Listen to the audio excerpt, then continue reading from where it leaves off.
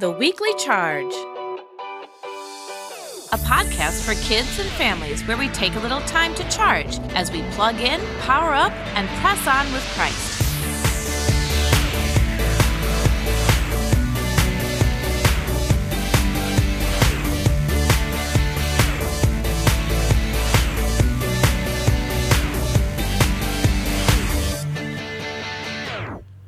Simon, also called Peter, chapter 6, Evangelist. 40 days. For 40 days after leaving the tomb empty, Jesus appeared to the disciples and to other followers. He ate with them and taught them and performed miracles. And on the 40th day, he brought them to a mountain in Galilee. Like so many other times, they did not know what to expect when they went with him. At the top of the mountain, Jesus turned to them and spoke to them as he had done so many other times. Memories of other times when Jesus had used a mountain so he could speak to crowds of people came back to the disciples. They remembered his teachings about the kingdom of heaven and his stories that explained the truth of scriptures and prophecies that Jesus would tell. Standing on the mountainside, Jesus said to them, "I am going to want you to go back to Jerusalem. When you are there, you are to wait for the gift my Father promised. You have heard me speak of this before. Now you will go and you will wait for it. Because John baptized with water, but in a few days you will be baptized with the Holy Spirit." They did not know exactly what he meant by this, but that was nothing new. How many times had they heard Jesus speak about something they did not understand? He had told them about his own death, and they didn't understand. He had told them he would not stay dead, and they did not understand. But it all happened just like he said it would. This would be no different. Peter knew that if he did what Jesus said, the gift would come to them. They may not understand it right now, but they would, in a few days, just like Jesus said. But there were some questions that burned in the hearts of the disciples. If Jesus was the Messiah, that meant he would do what the prophets promised. One of the disciples asked, "Is now the time? Is now the time that you will restore the kingdom of Israel?" Jesus shook his head. "My Father has set that time, and it is not for you to know the dates or the times for that to happen. Instead," Jesus said, "I want you to think about people here, now. I want you to preach repentance and forgiveness to the world. It will start here in Jerusalem, but then you will go into the whole world. I want you to make disciples of all nations. I want you to tell them what I have told you. I want you to baptize them in the name of the Father, and the Son, and the Holy Spirit. For the Holy Spirit will be given to you soon, and you will receive power, and people will see miracles wherever you go." Jesus put out his hand in the direction of Jerusalem. "So go to Jerusalem. That is where the Holy Spirit will come to you. Then go to all Judea. Go to Samaria. Go to the ends of the earth." Jesus raised his hands over the disciples, and then, looking up to heaven, he said, "My Father in heaven, bless these men." After he said these things, he began to rise into the air. The disciples watched in amazement as he floated upward, higher and higher. The men watched and asked each other what was going on. Jesus floated higher and higher, and the sight of him grew smaller and smaller until he was so high up that a cloud hid him. The disciples squinted and looked and tried to see him, but he was gone. Then a voice called out to them, "Men of Galilee!"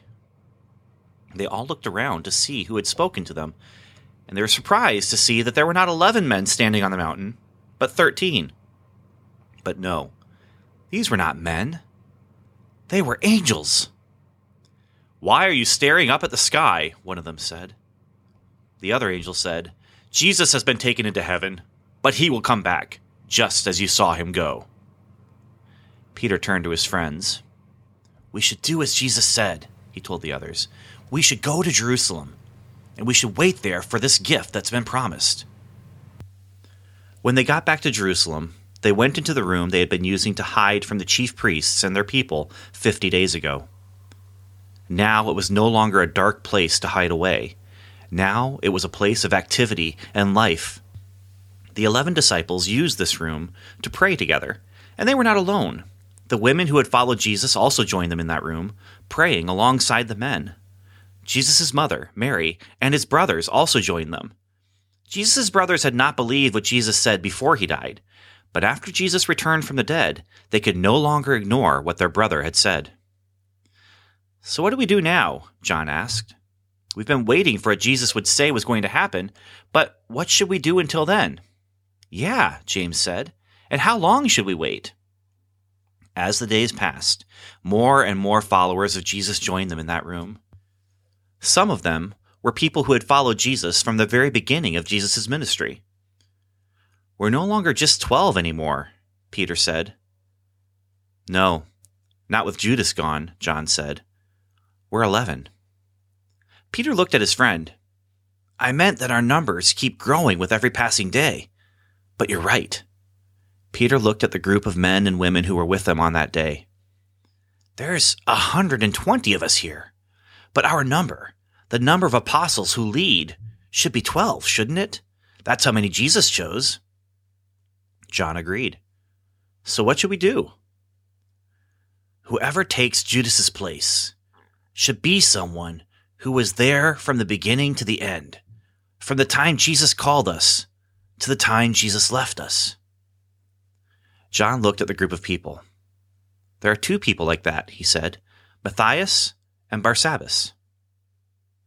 With a nod and a smile, Peter said, "I was thinking the same thing."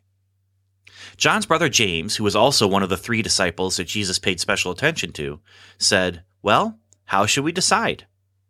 "We shouldn't," Peter said. "We should let God decide." He stood up and addressed the others who were in the room. "Brothers and sisters, we have seen many scriptures be fulfilled in the things our Lord said and did. But there were other things that were fulfilled too, like the prophecy that David made about Judas." The room got very quiet as Peter spoke about the man who betrayed Jesus. "Judas led the people who arrested Jesus to that special place where Jesus would go with us to pray. What he did was terrible. He was one of us, and he helped us with our ministry." The crowd murmured, and some of them talked about their own feelings about Judas and what he had done. He was dead now, dead by his own hand. Everything about his story was tragic. Some of them wondered when he had decided to betray Jesus. All of them wondered why he had chosen to do it. "But as it says in the Psalms, may another take his place of leadership. So we have been talking, and we have decided to choose someone to take Judas's place as one of the 12. Someone who has been with us the whole time Jesus was with us. And there are 2 men here like that, Barsabbas and Matthias." The crowd murmured again, this time in agreement. These 2 men were good choices. "But how do we choose between them?" someone asked. "They're both good men. They both love the Lord and have followed him well." "Yes," Peter said. "We will pray, and then we will cast lots." Casting lots was something often that was done to make a decision between 2 things or people. When it was something unimportant, it was almost like a game. Someone would hold 2 sticks, and then someone else would pick one. If they picked the short stick, they lost. Or someone would have 2 stones, and if the other person picked the right stone, they would win. But when there was an important decision, it was not just a game. Instead, they would do the same thing. Maybe with a stone, maybe with a stick, or maybe with dice. But they would pray first and ask God to help them make the right choice. So when they cast the lots, God would show them what he wanted. So Peter prayed, "Our Lord, you know the hearts of these 2 men here. Show us which of these 2 men should take the place of Judas as one of the 12. Everyone else prayed with Peter, and then he cast lots. The lot fell to Matthias, and the number was not 11 anymore, but 12 again. It was now Pentecost, the day of a special feast to celebrate the beginning of the wheat harvest. It was now 10 days after Jesus had gone up into heaven, and the disciples had done as Jesus said. They had stayed in Jerusalem, waiting for that gift that Jesus had promised. As they talked and prayed together on that day, a sound could be heard inside the house. It started softly, like a gentle breeze, and then it grew into a louder and stronger wind. "What's happening?" some of them said, scared and confused. The wind was only felt and heard inside the house. It was not coming from outside. Suddenly, in the middle of the room, they saw flames. The fiery flames leapt in the air in front of them, and smaller flames broke away from the larger fire, and the flames came over the heads of everyone in the room. As the leader of Jesus' followers, the others looked to Peter, not knowing what to do. No one was getting hurt by the flames. Instead, they were filled with the Holy Spirit. Peter looked around as people began speaking in tongues. The words coming out of their mouths were not Hebrew words or Aramaic words. They were speaking in other languages. Because of the Pentecost feast, there were many people from other countries who believed in God and followed the Jewish traditions. And the people outside in the busy street heard the noise inside the house where the followers of Jesus were. They heard the wind, they heard the flames, and they heard the people speaking. A crowd started to gather outside the house. Peter went outside with some of the Christ followers, and outside they started talking to the people in the crowd. And everyone they talked to heard them speak in their own language. People from Rome and Mesopotamia and Egypt and all over the region heard these men speaking perfectly in their own language. The people in the crowd were amazed, and the crowd outside the house got bigger and bigger. Some of the people ignored it, saying the Christ followers were just drunk on too much wine. But many stayed and listened and talked to the Christ followers. Peter felt a boldness he had never felt before. He felt courageous. He felt wisdom. It was the Holy Spirit in him, and he felt that he should talk to the crowd. He found a rock to stand on so people could see him and hear him, and he spoke loudly to everyone gathered there. "Hello to all of you, fellow Jews who live both inside Jerusalem and outside. You want to know what's going on here? I'll tell you. We're not drunk. It's the middle of the morning. No, what's happening is what the prophet Joel said." The words came from Peter's mouth, but he felt like someone else was helping him know what to say. He said the words from the prophet Joel. "In the last days, God says, I will pour out my spirit on all people, even on my servants, both men and women. I will pour out my spirit in those days, and they will prophesy. I will show wonders in the heavens above and signs on the earth below, and everyone who calls on the name of the Lord will be saved." Peter had often spoken without thinking, usually to say something that later on he felt was stupid. But this day, he spoke words with a power and a wisdom that was not his own. This was the gift Jesus had promised. "My friends, listen to me. Jesus was sent by God, and he did signs and wonders and miracles with God's power. And then he was nailed to a cross. But death was not his end. He did not stay dead. Death could not hold him." Some of the people in the crowd listened carefully because they had not heard any of this before. Some knew about something that happened with Jesus, but they did not know much about him. And some of the people listening had been there when Jesus was crucified. "God raised him from the dead. No, this is true. You crucified Jesus, but God made him our Lord and our Messiah." A voice shouted out from the crowd, "So what are we supposed to do?" "Yeah," someone else shouted. "We know that Jesus did not deserve to die, but what can we do now?" It was the kind of question Peter would have asked. It was the kind of question Peter would have let Jesus answer. But now, filled with the Holy Spirit, Peter knew the answer. It's simple. Turn away from your sins. Turn to Jesus, because forgiveness of sins is found in Jesus' name. Repent and be baptized, and you will be filled with God's Holy Spirit. This is for you and for your children. When he was done, he couldn't believe what he had said. He stepped down, and James, John, and Andrew and the other disciples looked at Peter in amazement. "Look at what's happening." The people in the crowd listened.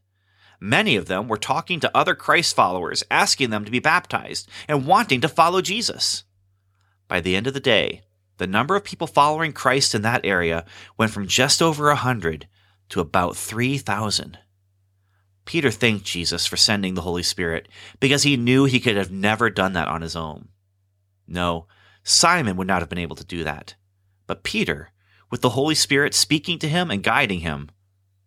He had been able to speak in a way he had never thought he could. That's all for our story this week. The events in this week's story can be found in Matthew chapter 28, Mark chapter 16, Luke chapter 24, and Acts chapter 1 and 2. The prophecy from Joel comes from chapter 2, and it is taken from the New International Version of the Bible. Next week, Peter and the other disciples learn what it meant when Jesus asked them to be witnesses to the world and not just to Jerusalem, as God's message gets taken to people who are not Jews. For now, as you think about this story of Peter, what is the part that you remember the most? When you think about that part of the story, what does it tell you about God? Talk about that with your family. When I think about this part of the story, I think about how Peter stood up and did something he had never done before, speaking with God's power and telling people about what Jesus did when he died on the cross. He became an evangelist, someone who tells other people about Jesus. Just like Jesus said, they started telling people about Jesus' special mission to save us all from our sin, right there in Jerusalem. They spoke to people about repenting and turning away from their sin and turning toward Jesus. But Jesus didn't just want the disciples to tell people about God's love and to show them what Jesus did for us. He also wants us to do it. What are some ways you can think of to let people know that God loves them and that Jesus died for them? Talk about this with your family. Remember, it often takes courage to tell people that God loves them, and it takes courage to do the right thing, and sometimes it even takes courage just to help someone who needs help. And we need wisdom to help us know what to say and how to say it. But we are not alone when we do these things. God's Holy Spirit was not just for the disciples in the old days. God's Holy Spirit gives us wisdom and courage even today. You are not alone. We hope you have a great week. You can find more resources for this Life of Peter series at nmc.church. For now, thank you so much for listening. I'm Pastor Ben, and until next time, we want to remind you to charge. Plug in and connect with Christ. Power up and become like Christ, and press on by being Christ-like in the world.